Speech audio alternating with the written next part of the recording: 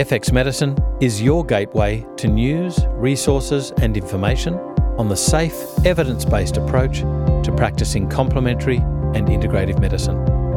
Visit fxmedicine.com.au to sign up for e-news and stay up to date with the latest research, podcasts and industry information.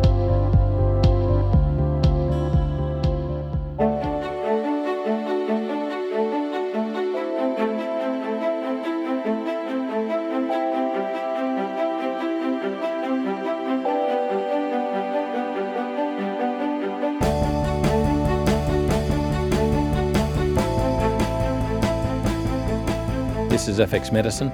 I'm Andrew Whitfield Cook. Food mood expert Trudy Scott is a certified nutritionist on a mission to educate and empower anxious individuals worldwide about natural solutions for anxiety, stress and emotional eating. Trudy serves as a catalyst in bringing about life-enhancing transformations that start with the healing powers of eating real, whole food. You remember that stuff? Using individually targeted supplementation and making simple lifestyle changes. She works primarily with women, but the information she offers works equally well for men and children as well. Trudy also presents nationally to nutrition and mental health professionals on food and mood, sharing all of the recent research and how-to steps so they too can educate and empower their clients and patients. Trudy is past president of the National Association of Nutritional Professionals. She was recipient of the 2012 Impact Award and served as a special advisor to the board of directors for many years. Trudy is a member of the Alliance for Addiction Solutions and Anxiety and Depression Association of America.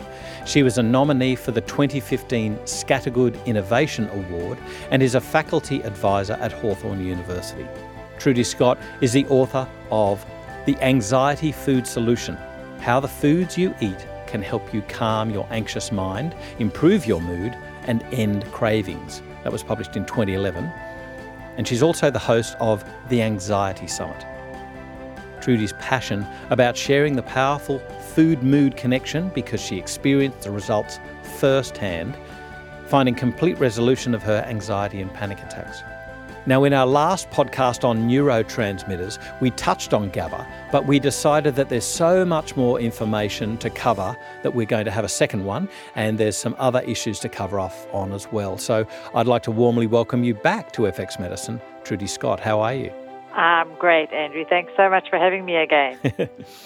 Now, we discussed a little bit about GABA, as I said in our last podcast, but I remember you and I talking and we just thought, there's a whole world opening up here. So perhaps can I ask you first to cover off on maybe some of the points that we covered and to then move on to further points, uses, indications of GABA perhaps? Okay, so GABA is one of our most calming neurotransmitters. It's also an amino acid, and we can use the amino acid to help raise GABA levels. There is a bit of controversy about whether GABA is going to cross the blood-brain barrier and actually work, but we know that it does work. We're not quite sure how. You'd mentioned the fact that we've got this lymph factor that could be playing a role. We've got different GABA receptors in different parts of the body, and it may be working at those different levels. There is some thoughts and new research saying that it maybe is crossing the blood-brain barrier and having its effects like that. Okay. We also have this whole concept of leaky blood-brain barrier, and maybe it's only working when we have leaky blood-brain barrier. So we don't really know. We do know that it is relaxing and provides benefits for many individuals. And actually, I just saw some recent research showing it's beneficial for reducing inflammation, and we know how a big role inflammation plays in both anxiety and depression, and then also plays a role in diabetes and pre-diabetes, and we know how blood sugar issues can be a factor. Yes, so I think we're going to be learning more as we see more research coming out. It's just a fascinating nutrient to me, and I'm excited with the research that we're seeing. I actually saw a very interesting paper also related to toxicity and GABA. It was an animal study, and GABA was shown to reverse fluoride-induced hypothyroidism in the animal study. So Wow. I think we're just touching the tip of the iceberg as far as GABA is involved. Yeah. You noticing when you mentioned leaky blood-brain barrier, it's well known that kids and the elderly have a more permeable blood-brain barrier. Indeed, this is why things like paracetamol can make elderly patients drowsy. So I'm just wondering, in your clinical experience, have you ever seen it working better in elderly patients with anxiety, sleep disorders, things like that?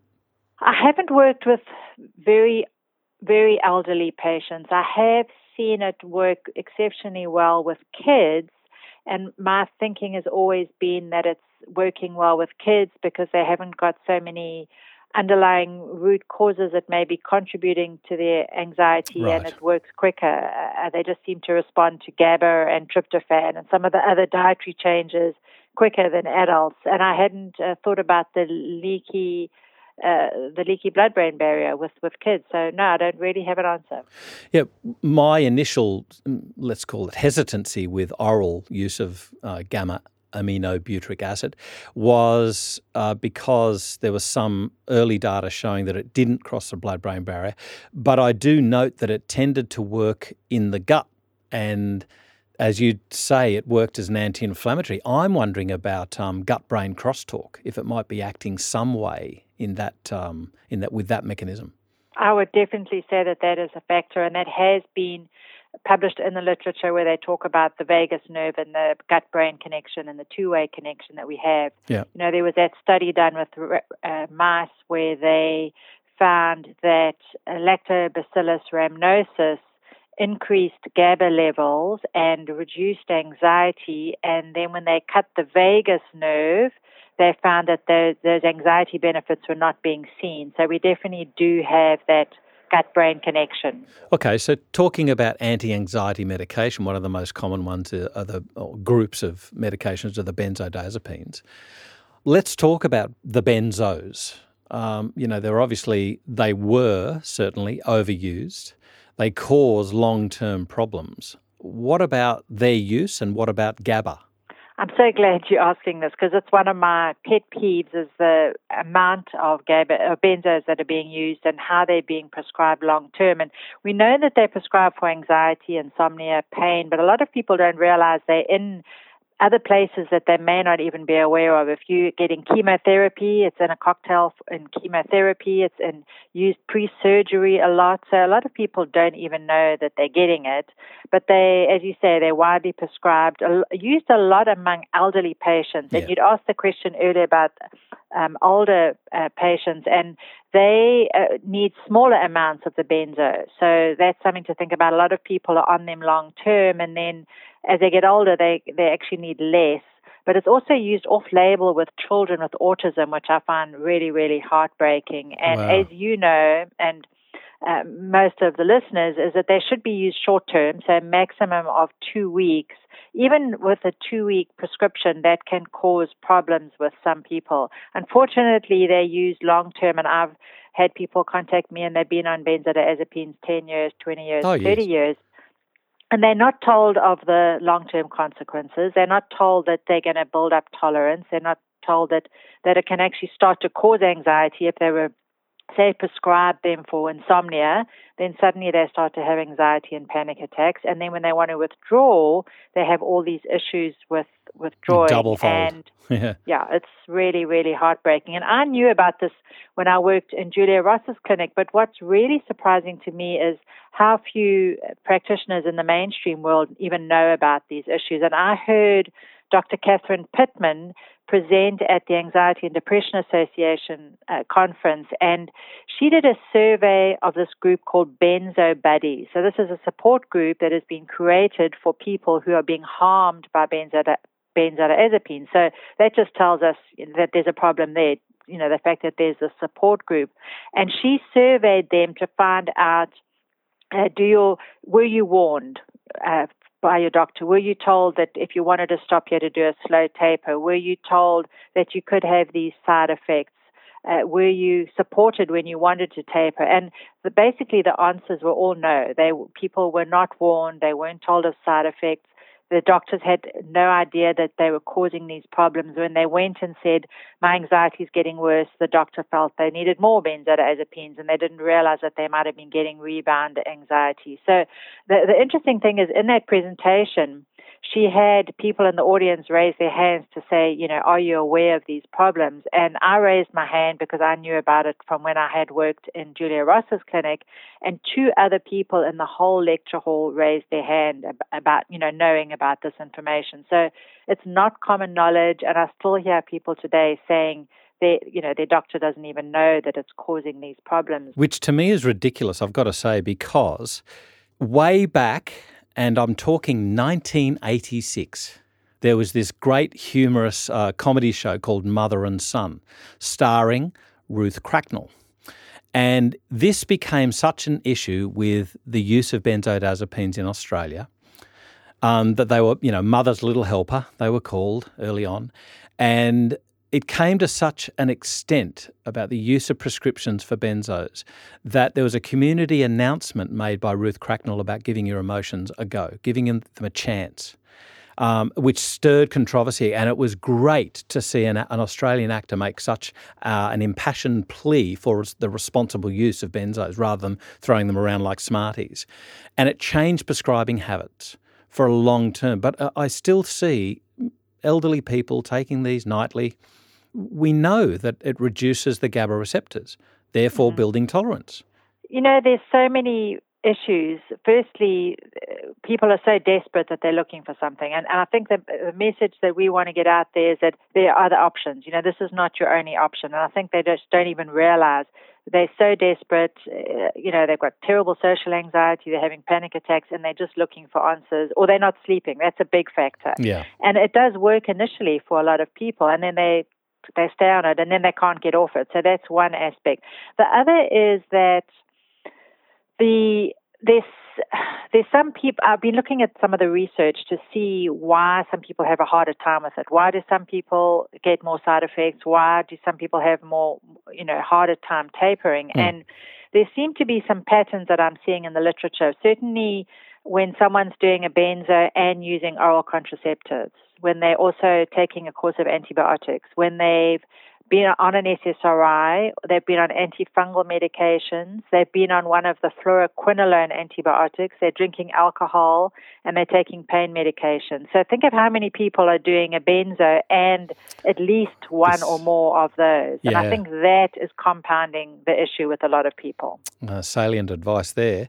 So practically speaking, when you're talking about sleep issues and anxiety issues, do you institute mind-body therapies, mindfulness, meditation, that sort of thing, to assist people in getting off these benzos? Yes, and so as far as the taper goes, obviously it needs to be done really, really, really slowly. The Ashton manual, Professor Ashton from the UK, she created a manual where she talks about the specific taper protocol for each benzodiazepine. But before anyone is even considering going there, I will obviously have them work with their doctor, because the prescribing doctor needs to be, supporting this. And it's often a difficult situation because I've got to be educating them, and then they take that information to the doctor, or finding a doctor who is familiar with all of this and how slow it needs to be done. It breaks my heart actually to hear. I heard someone someone actually reached out to me a few weeks ago saying their doctor had told them to taper in 2 weeks, and they were feeling terrible. This is someone who reached out to me on my blog. So it's people are not being told that it has to be done slowly. But so the doctor needs to know it needs to be done super, super slowly. And I will always say to them, don't even consider a taper until you've got everything in place. So that would be the mind-body stuff that you've just mentioned. It would be being nutritionally sound, getting off the gluten, getting off the sugar, getting off the caffeine, dealing with the stress in your life, starting to add in some of the amino acids. I'll have them add in the tryptophan for the low serotonin support, add in the GABA for the low GABA, and then as they're starting to taper, possibly bumping up some of those neurotransmitter support nutrients at the same time. But based on what I just shared earlier, some people have a hard time. So there is also research showing that specific benzodiazepines are more difficult to taper depending on certain polymorphisms that you have, specifically Valium. If you've got the CYP2C19 polymorphism, and about 10 to 20% of the population have a defect in this liver enzyme, they have a harder time tapering from Valium. And then there's another polymorphism with someone who's on Xanax. So I think it's very individualized, and some people definitely have a much harder time than others. I did actually hear an interview from Dr. Blair, and he has had success with using CBD from organic industrial hemp. Now, this doesn't contain the THC, so there's no psychoactive component, but he finds that CBD helps with some of the agitation that we will often see when someone's doing a taper. I have not used it yet, but I have been getting some feedback from some of my people in my community, and some people are finding it to be beneficial. Yeah. Well, look, now that you reside in Australia, I'll put you in touch with a great mate of mine who's an expert in this area, Justin Sinclair. He can take you through that. I think you also made another point earlier. It triggered in my mind a podcast that we did with a pharmacist who specialises in drug withdrawals and the nutritional and herbal management of those, Greg Mapp, and he discusses that slow tapering, titration off the benzos as well, always monitoring your patients for side effects. So I greatly thank you for raising that issue, because it's a really important point. These people will go off the wall. And slow is, some people don't know what slow is. Slow could be a year. It can take a year to 2 years for some people. And if you, I've been in touch with some people who are in the Benzo Buddies group and some of these other support groups, and some people 2 years later are still having side effects. That was one of the other things that Dr. Catherine Pittman surveyed with the people in this group. What type of symptoms do you still have? What type of residual effects do you have even though you're off the benzos? And for some people, 2-3 years down the road, they're still having problems. There's a high suicide rate, and it's heartbreaking. It really is. And unfortunately, as much as I love these support groups for that moral support and that community, they are saying to people, do not use GABA, do not use nutrients, don't do anything. And I think that there's a breakdown there where I'd like to, try and help them understand that there are a lot of people who will benefit by getting nutritionally sound before they start doing the taper. So it's a really problematic area, and it breaks my heart to hear, how so many people are battling. I appreciate hearing from you about Ruth Cracknell. Obviously, not being from Australia, I wasn't familiar with that, No. and I look forward to learning more about that. So thanks for sharing that. So I've seen a couple of papers discussing GABA-A receptor promoter hypermethylation, there's a mouthful, in suicide brain. What can you tell us about the importance of methylation with regards to GABA and indeed perhaps getting off benzodiazepines? So I'm interested in this paper, and I'm going to have to look it up afterwards. But as far as I think, when I hear methylation and problems with methylation, I think of two areas. Certainly, we need methylation to feed into the BH4 cycle to make our neurotransmitters. So it's a factor in making serotonin and dopamine and GABA. But then also methylation is such an important process for detoxification. And if we are on a benzodiazepine or other medication, or someone's using alcohol, or they exposed to lead or mercury, or they exposed to the myriad of other toxins that we are in our day-to-day lives, they are now having to detox those compounds. And if we've got methylation defects, that could be impacted. So I would think that GABA is going to help. It's going to help reduce inflammation. It's going to help provide some of the neurotransmitters that may not be made. And we know from that research that I mentioned that GABA helps with fluoride-induced hypothyroidism. So we may find that GABA helps with other types of chemicals that we're exposed to. There was actually another paper that I saw that came out last year looking at tryptophan, and found that together with vitamin C, it helped, I think it was an animal study, helped with reducing lead levels. So I think these amino acids are pretty interesting in terms of how they help with some of the toxins that we might be exposed to. Yeah. What about low versus high histamine? So the histamine is another neurotransmitter and has an impact on mood. And there's the work of Carl Pfeiffer, and William Walsh talks about this a lot. Yes. So there's the low histamine and high histamine, and this is as measured in whole blood histamine. So the low histamine is often referred to as histopenia, and the high histamine is histodelia. And then there's also the work of some practitioners. One of them that comes to mind is Yasmina. She's known as the low histamine chef, and she's talking about low histamine diets and how important getting on a low histamine diet is when it comes to mental health. But let me first talk a little bit about the Carl Pfeiffer's work. This is an area I know more about. With the low histamine, you can have anxiety and paranoia. With the high histamine or the histodelia, you can have higher incidence of suicidality, type A people, and because of their drive and because they're type A, they often succeed in committing suicide, which is very unfortunate. Now, with the low histamine, it's vitamin C, tryptophan, niacinamide, and folate, methylfolate ideally. And with the high histamine, these people cannot tolerate folate at all. No methylfolate, no form of folate is tolerated. It actually makes their symptoms worse.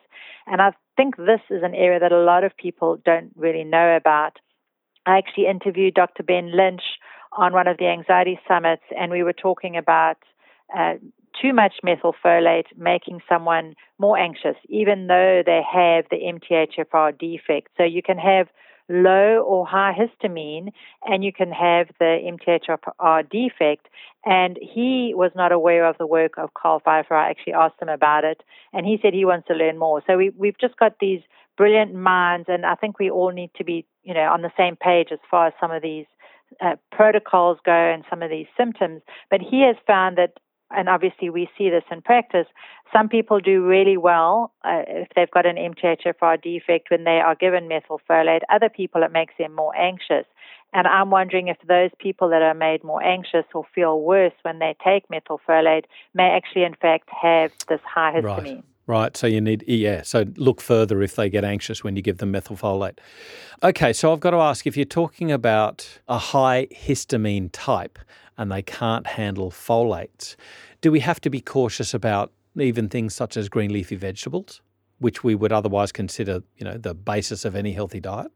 I think if someone was doing them in excess, like if they were doing green spinach, raw spinach and smoothies, I would say that could be problematic. Yeah.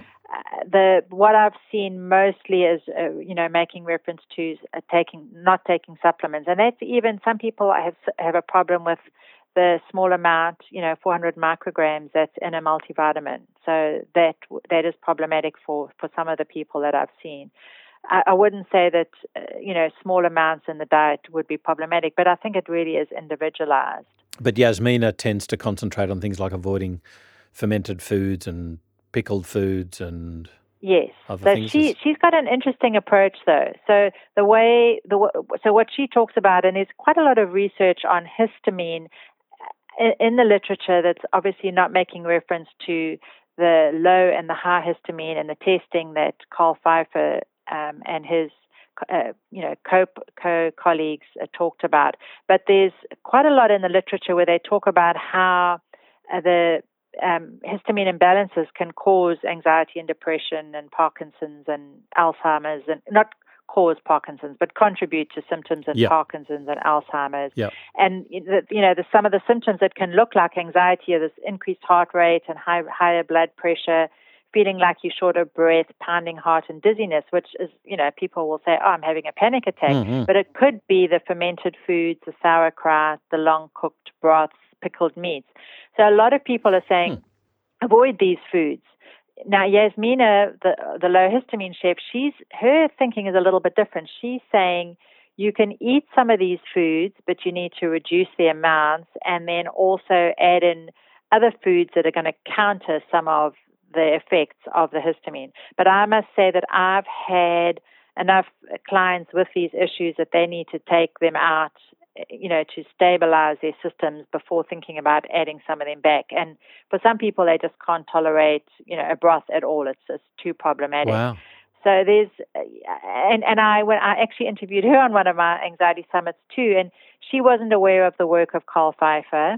I also interviewed Dr. Bill Walsh on one of my summits, and we talked about this topic because he's the current expert on the low and the high histamine. Yeah. And he wasn't aware of the work of Yasmina and the changes that can be made in the diet that can have an effect. So it's interesting that we've got all these amazing experts in these different sort of subset areas of histamine imbalances that aren't talking to each other. And I'd love to get them all together on a panel one day and pick their brains, because they're all masters in their areas, and we need to be meshing some of this together. Well, I think the important issue for patients is that we need to get these people to talking together, networking, and reaching a consensus about what works, what doesn't.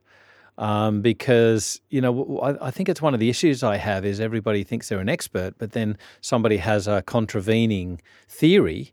We need to get this into a consensus point to say, okay, well, this works for patients in this subset and that subset.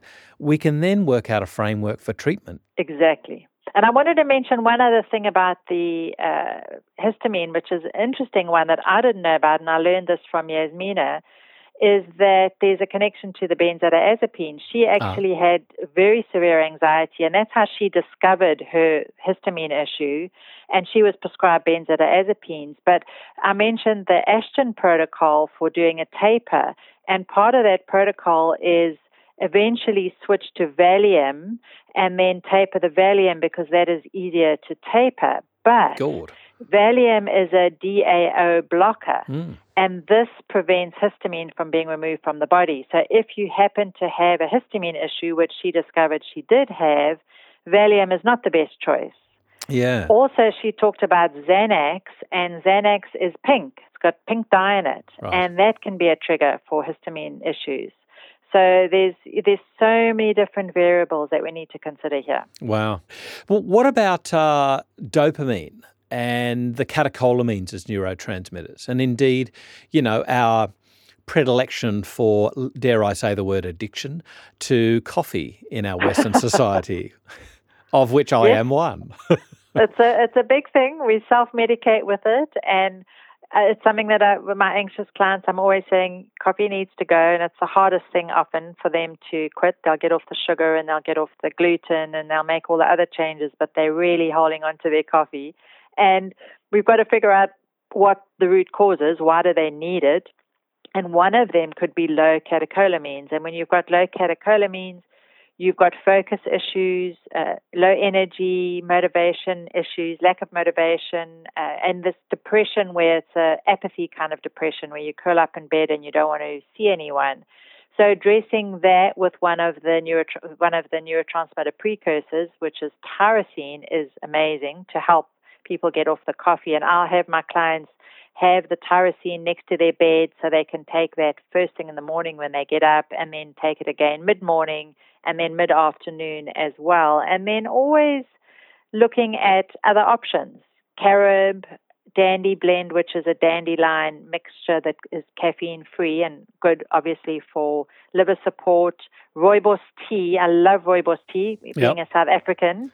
It's a great antioxidants, full of polyphenols, shown to help with blood sugar control, shown now to help with support of the adrenals, and very similar benefits to green tea without the caffeine. And I actually was talking to someone the other day about green tea, and although it's good, there are a subset of people who have such an effect from the caffeine that they can't even tolerate the small amount in green tea. So that's when I would use something like rooibos or tulsi or licorice or something. We've just got to find a replacement for that coffee. Now, tulsi, there's a herb which Professor Mark Cohen will talk on a whole podcast about. He gets very excited when you talk about tulsi, which is holy basil. I podcasted with him about something totally different, so we got on to Tulsi, and it was off. But it was a fantastic podcast because he took us through such many uses of that herb. So you use that as a tea, as a coffee replacement, do you? Mm-hmm. Yeah, you can use it as a coffee replacement. It's just going to give you some of those benefits, and it's a great beverage. And I find some people don't like the taste of just the plain Tulsi tea, and there's some blends that come with lemon ginger or licorice Tulsi, and you're getting some benefits from the licorice as well. Always, of course, with herbal teas that have got different flavors, I always caution my clients about the natural flavor, and would rather have a herb in there rather than a flavor which is probably going to be synthetic. Just cautioning people about that. But I guess also, if somebody's going to have licorice-based tea, they've got to be also mindful about hypertension as well. Yep. Definitely. Yep. Indeed, I'll just add another thing in because it's a pet thing of mine. I remember even confectionery licorice, this is decades old research, even confectionery licorice was lowering testosterone. And hence its therapeutic action with polycystic ovarian syndrome. But you've got to be mindful about other areas where you don't want to reduce testosterone. Exactly. Yeah. And the other big thing with coffee is the pesticides. Yeah. It's loaded with pesticides. We've got people drinking it with soy milk. We've got it being drunk out of plastic cups. So we've got all that plastic leaching into the coffee, and it affects blood sugar in the same way that a soda affects blood sugar. So it really, really has to go. Don't say that. but something that I'm very mindful of now is that I've had a spell from coffee, shall I say, and certainly my 2-3 cups a day, I have not been drinking that. Indeed, really 1 cup a day max. Over the last couple of days, I've had 2, even 3 cups of coffee, and I feel wired. Really wired. I think this is an interesting reaction to the coffee that I love so much. So, notwithstanding that I'm not going to give it up, but I think it's very interesting that when you reduce it, just how quickly it can affect you. I just want to move on, talking about... I've got one more comment about coffee. Oh, yeah, okay, all right. This is an interesting one. Dr. Kelly Brogan, she's the author of A Mind of Your Own, the new book on depression, integrative psychiatrist in the U.S.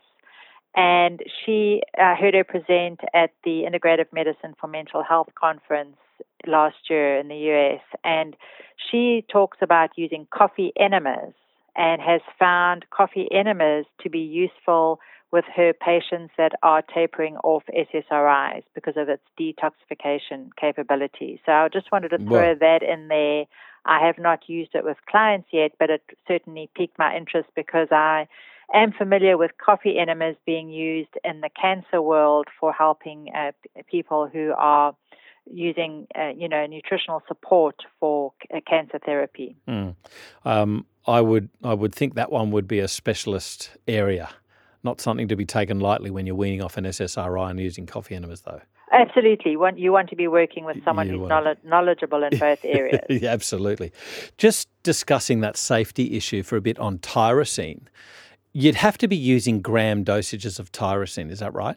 Yes, the starting recommendation for tyrosine is 500 milligrams twice or 3 times a day, and that can vary. If someone is super sensitive, we may even have them use a tenth of that. So it's, again, with the amino acids, I'll do a trial and start really low if someone's sensitive and then build up based on their response. But there are some precautions with using all of the amino acids, and certainly with tyrosine. If someone had overactive thyroid or Graves' disease, you wouldn't use it. If they had melanoma or high blood pressure or migraines, then you would not use tyrosine. You've just twigged something that I had forgotten, and that was melanoma, because it acts on melanin, melanocyte-stimulating hormone, correct? Yes. So with tyrosine, I guess where I was thinking with tyrosine and thyroid issues was this short-term sort of transient effect called the Jod-Basedow effect. But so you say you start 500 milligrams and work up. I don't think that's a really high dose. As in looking at reactions, I think you need grams. Okay. Yeah. I'm not familiar with that condition you talk about, but if it's hyperthyroidism, then I would probably avoid the tyrosine because of the issue with tyrosine and Graves and hyperthyroidism in general. Yeah, and there's a dangerous interaction with the old monoamine oxidase inhibitors, correct?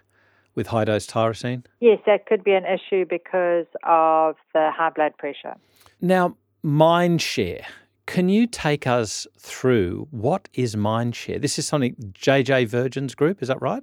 Yes, JJ Virgin is author of The Virgin Diet and the Sugar Impact Diet, and she's just come out with a great book on Miracle Mindset, where she talks about the journey she went through when her son was hit by a hit-and-run driver and left for dead, and how she, worked through her using mindset to recover her son and, support the family. And she's an amazing practitioner. I've known her for many years. We actually served on the board of the National Association of Nutrition Professionals together, and she has gathered a group of integrative holistic practitioners into this amazing collaboration of people who are all supporting each other on the same mission of helping the world heal and recover and find natural and nutritional and non-medication based solutions. And the mission of the group is a rising tide lifts all boats. So it's very collaborative,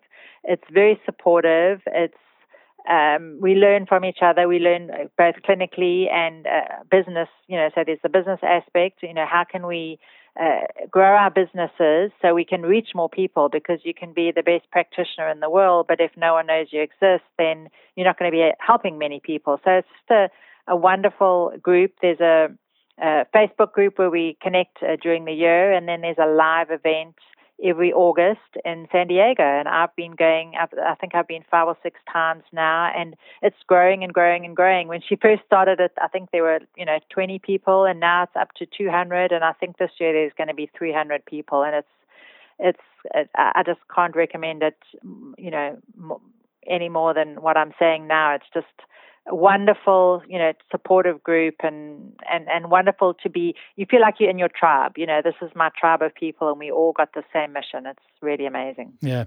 She's written a book, right? Miracle Mindset. You can get that everywhere. That's her most recent one. Yeah. That's her most recent one about her son. Yeah. Yep. Right. Okay, gotcha. Because I think she discusses how that led to her, basically tapping into this, let's call it resilience. Yeah.